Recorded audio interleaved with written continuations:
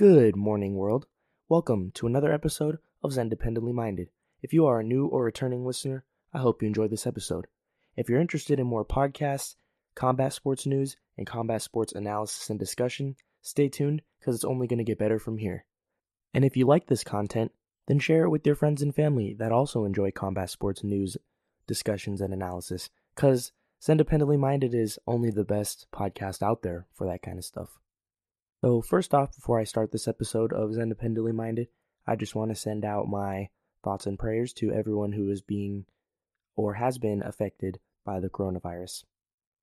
The most important thing is to stay calm, stick together, stay with friends, family, loved ones, whatever it is, just stay calm and stick together and stay united. On this episode of MMA Minded, basically, MMA Minded is just going to transform into the whole entire podcast. Zen Dependently Minded is going to just basically, eventually in the next few weeks in podcasts, it's just going to transform and slowly change into just being a combat sports podcast. Because I've decided this is what I love to talk about, this is my passion, and I'm going to stick with combat sports. Anyways, on this episode of Zen Dependently Minded, I'm just going to react and talk about the current state of the UFC just with this coronavirus and all the regulations and restrictions that are being implemented around the world and in the United States and at these fight venues. So the first fight card with no fans was this past weekend. It was different. It was different, but there were some things I liked about it, things I didn't like about it. First of all, with the fights, with the no crowds, what I didn't like, obviously, was the fact that there were no crowds. I feel that when it comes to a big monumental event like fighting in the cage, especially with a big organization like the UFC, the crowd really plays into the fights. And the pressure and the hype and the anxiety that the fighters feel, that they can either feed into the crowd or the crowd can hurt them. We've seen a lot of guys who cave under pressure. Jose Aldo caved under the pressure and the psychological warfare that Conor McGregor brought upon him. And Donald Cerrone is famous for not showing up in big fights. Sometimes he showed up in big fights and sometimes he didn't. And then there's people that feed off the intensity and the hype, like Conor McGregor, of course, Max Holloway. So I didn't like how there wasn't the crowd atmosphere because the fans are a big part of the sport. Obviously, I'm a fan, and just having that element missing was a bummer. But what I did like about these fights was, on the flip side, we got to really see fighters in their element because it was just the two fighters in the cage and then a little bit of the coach advice and tips being yelled from the outside. And I wondered if when one side was giving advice, if the other fighter of the other side was using that advice to their advantage or whatever, but I'm sure that's happened. I'm sure that happens anyways, but over the past weekend, the biggest takeaway was Damian Maia's kind of comeback. His resurgence was stopped short. He got knocked out, and that was a bummer because it was nice to see Damian Maia starting to climb back up the ladder and start to get more hype behind him because he is one of the greatest, if not the greatest, jiu-jitsu fighter in the history of the UFC. And it was a bummer that he lost, but hats off and all respect to Gilbert Burns. He deserved the win. He was a better fighter that night. And obviously, of course, the main event, Kevin Lee was submitted by Charles Oliveira. And I thought this was a very big, important fight for the lightweight division because Kevin Lee, in my opinion, he is the guy with the most potential that has not reached or realized his full potential yet. He's only, I believe, 28 years old, and I'm not the biggest Kevin Lee fan, but when it comes to athleticism and strength and kind of motivation, Kevin Lee has all of that. It's just something is not clicking there. I mean, he moved over, and I believe he moved to Montreal to permanently train with Firas Zahabi and GSP. So there's something mentally for him, the mental side of the game, that's not clicking because he is an athlete. He is a powerful guy. He has all the tools athletically, physically to be champion, but so there's something up there mentally, just in his head. Maybe there's doubt, maybe there's lack of dedication. He did miss weight. I'm not sure what it is, but as far as coaching and training camp, I mean, he has GSP, he has Firas. Firas is one of the best head trainers in the UFC, and I think in MMA history, period. So it was tough to see Kevin Lee lose again. He's lost when he was just a couple rounds away from possibly winning, getting a decision victory and getting the interim lightweight title over Tony Ferguson. He seems to fight too emotionally, and he doesn't try to think. He doesn't look ahead.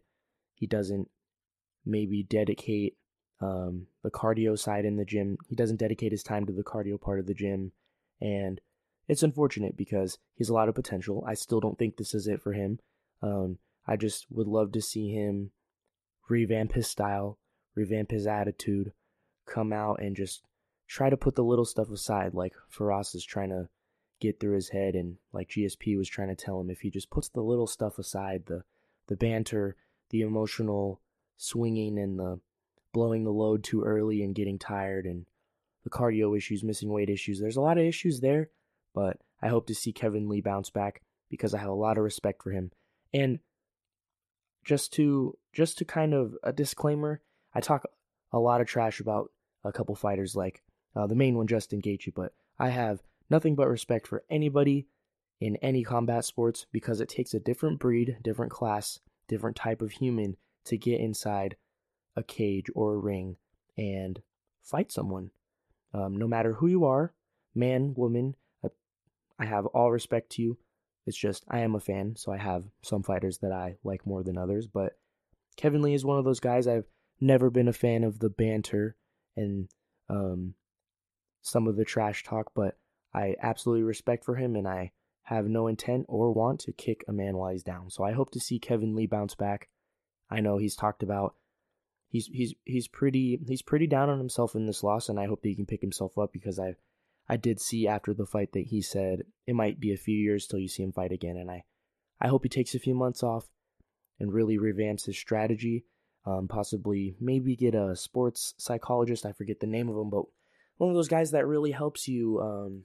Maybe a life coach, someone that can get flip that switch on whatever he's missing. I'm not an expert. I'm not a fighter.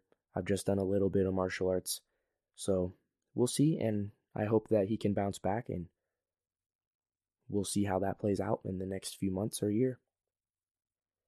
Another thing I wanted to talk about on this podcast was, like I'd said at the beginning, the coronavirus, of course, it's affecting everything, sports or real life. It's out there in the real world. It's affecting businesses, jobs.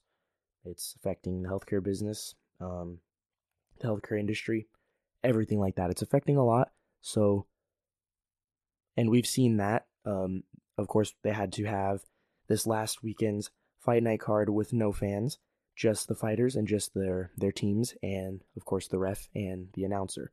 So I think the chances of Tony and Khabib happening, it's really up in the air. The odds are really stacked against this fight happening. I think the Nevada Athletic Commission has banned just competition, period, in that state. So for sure they're going to have to move the venue. I think the best possible place is to have it at the Apex Stadium, the Apex Center.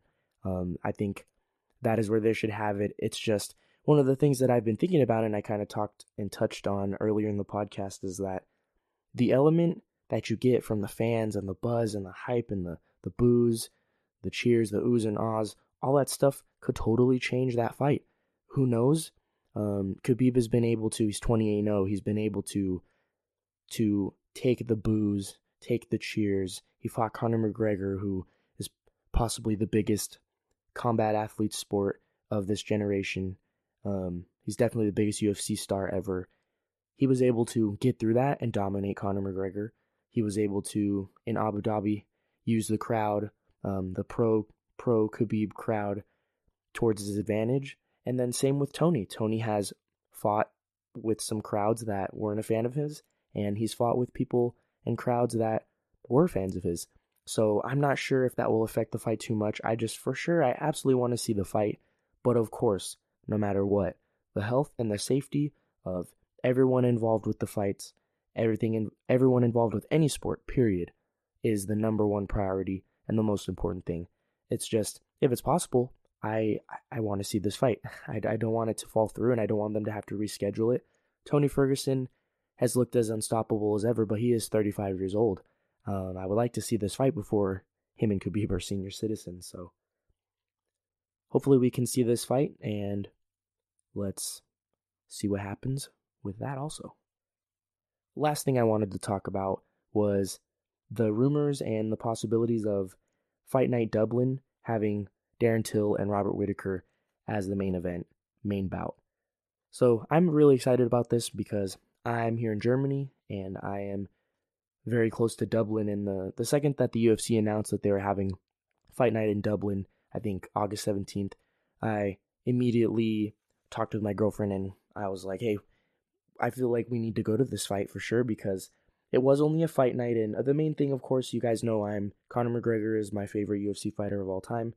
Him and GSP are equal. They're my two favorites. But I thought the possibilities of the UFC possibly transforming that fight card into a pay-per-view was big. I thought Conor's he's going to be there no matter what, whether he's fighting or he's cheering on some of his teammates or just going there because it's Ireland. But I just, I'm definitely going to go no matter who's going to fight there, I think. And the fact that it's a possibility they haven't signed yet, that Darren Till and Robert Whittaker can be the main event, oh man, it would be my first UFC fight. It'd be two fighters that I love. I think honestly I will be rooting for Robert Whittaker, but I love both those guys to death.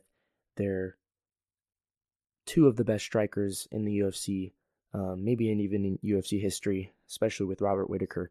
So I'm really excited about that. I hope that bout gets signed, and I hope both guys can make it to that fight. So when the tickets go on sale for that, June 26th, I'll get my tickets and I'll go. It'll be my first time in Ireland, first time in Dublin, of course, and my first UFC fight. It'll be something else, so I'm really excited about that, and I am interested to see what you guys, maybe some early predictions. You could comment, message me, go on my page on Facebook, or I have Independently Minded on Twitter. Just let me know what you think about all this stuff and how you think the coronavirus and the blowback is, if it's going to affect Tony and Khabib, it's going to affect possibly future fight cards. Just let me know and give me some feedback and what you guys think. Thank you for tuning in on this episode of Independently Minded. Make sure you stay tuned and you share this episode and future episodes and the channel with everybody that would be interested. Thank you.